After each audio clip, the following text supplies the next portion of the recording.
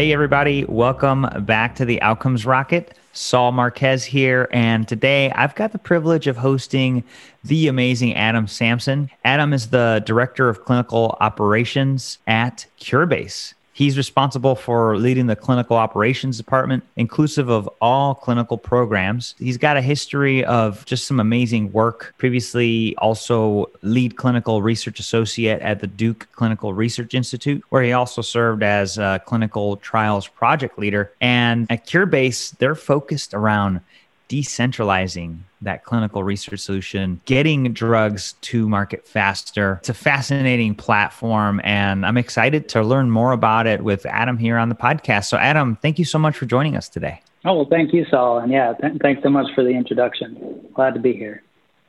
Yeah. Adam, before we dive into Curebase and the work that you guys do, around CROs, just talk to us about what inspires your work in healthcare.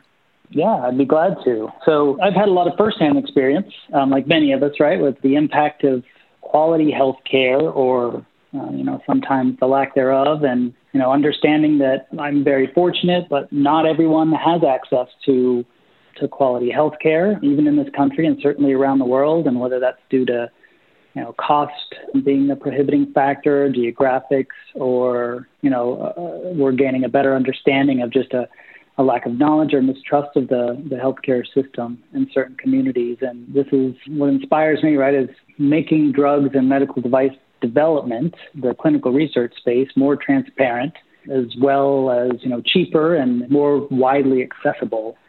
And the development of medical interventions, they require clinical trials.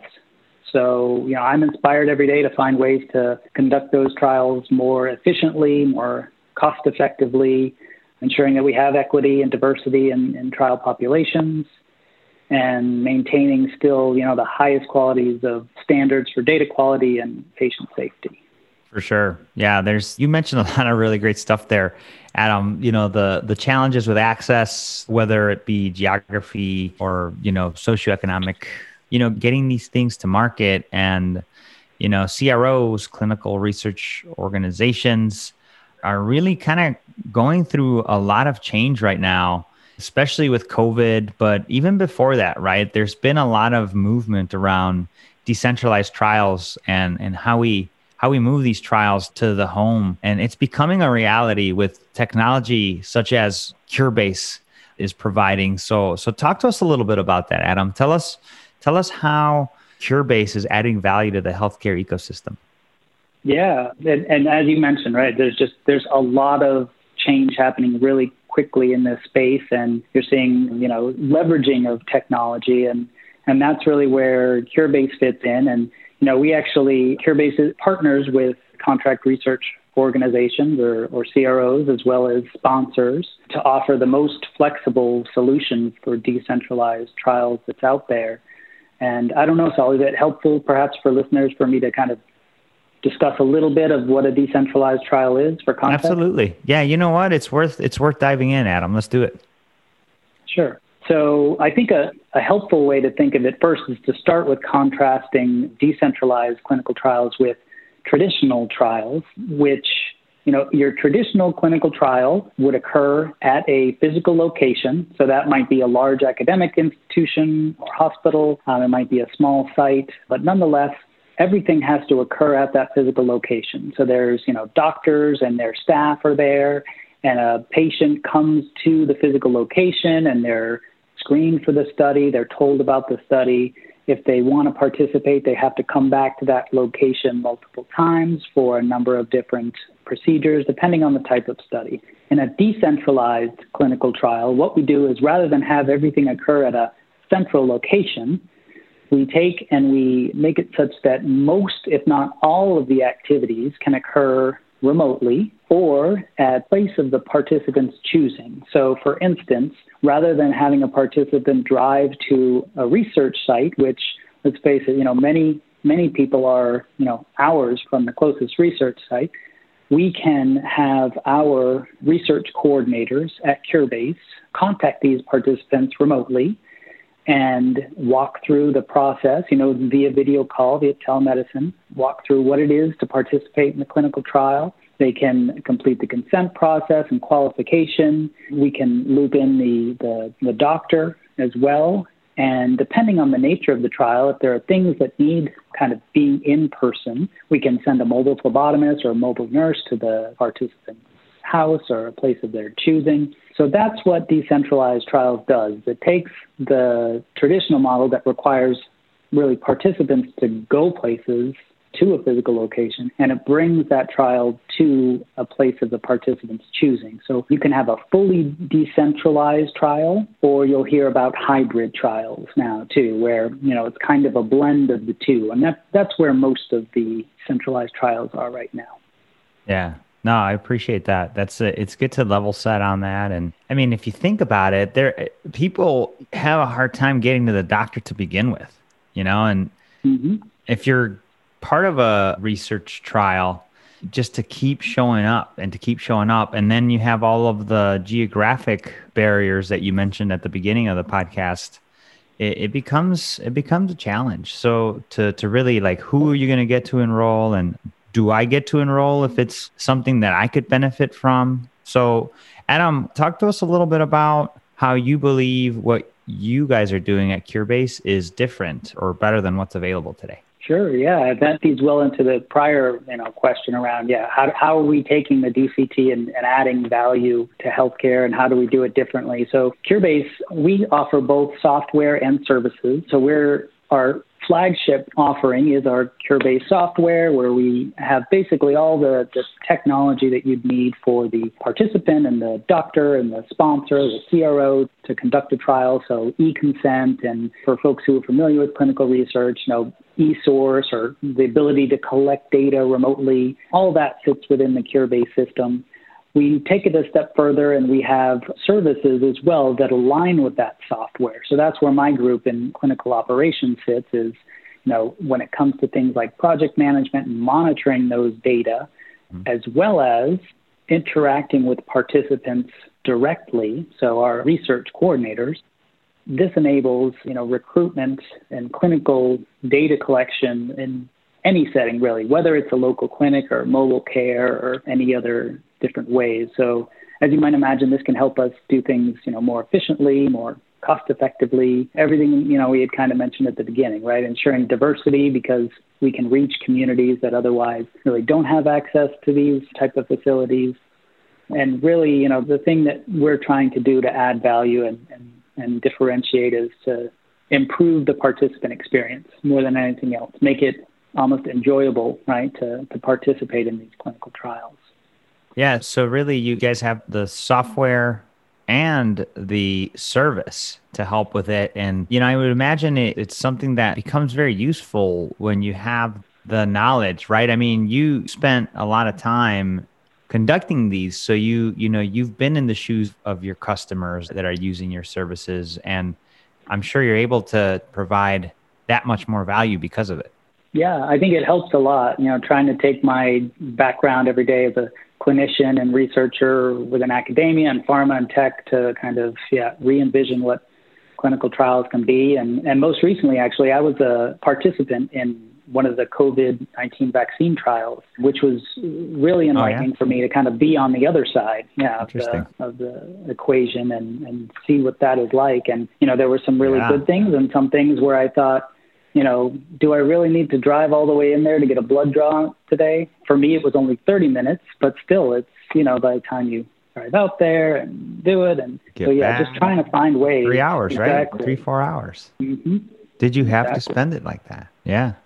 Yeah, that's awesome. And, just thinking through this, like, a lot of benefits can happen from decentralized trials, right? You mentioned diversifying the research kind of patient base. What are some of the other things that we could benefit from shifting from centralized to decentralized? So certainly doing trials more efficiently and cost effectively, so quicker, right? And I think that many of us, saw how quickly, especially those outside of the industry, saw how quickly the COVID trials were done and for vaccines, and it almost made people feel like they went too fast. But, being in the trenches every day, what you find out is that much of the things that make it the average, 10 years for us to get a drug from the bench or from the lab into patients is, administrative type burdens and lots of just things that have to align for these things to happen. And when you have a community that's using, all the best technology and tools at their fingertips, it does allow us to apply the same level of standards for data quality and patient safety and just do things quicker. So for instance, in a decentralized trial, the data that we collect, we're collecting them in our Curebase platform directly into an electronic system. So typically, back to the traditional model, sites will collect data on paper generally, and then the data that are collected on paper, even still, the vast majority. That's crazy. I know. And then they have to transcribe that. No, it's fine. Shocking. Yeah, it is. So then they transcribe They have to transcribe that, exactly, from paper to an electronic system. Now the paper is sitting at the site. So for the sponsor of the study, they have to, from a regulatory perspective, demonstrate that they have oversight. So they have to fly somebody, a representative, to that site so that they can compare that the data on paper match the data in the computer. Just that alone, you can imagine when you have a system where for Curebase, when the sponsor wants to monitor our data, they have our platform and their platform, and everything can be done remotely. So it saves time, saves money, of course, because they don't have to fly people back and forth so much. So just that's one kind of example of how taking these methods and putting them into practice can make things more efficient and more cost effective.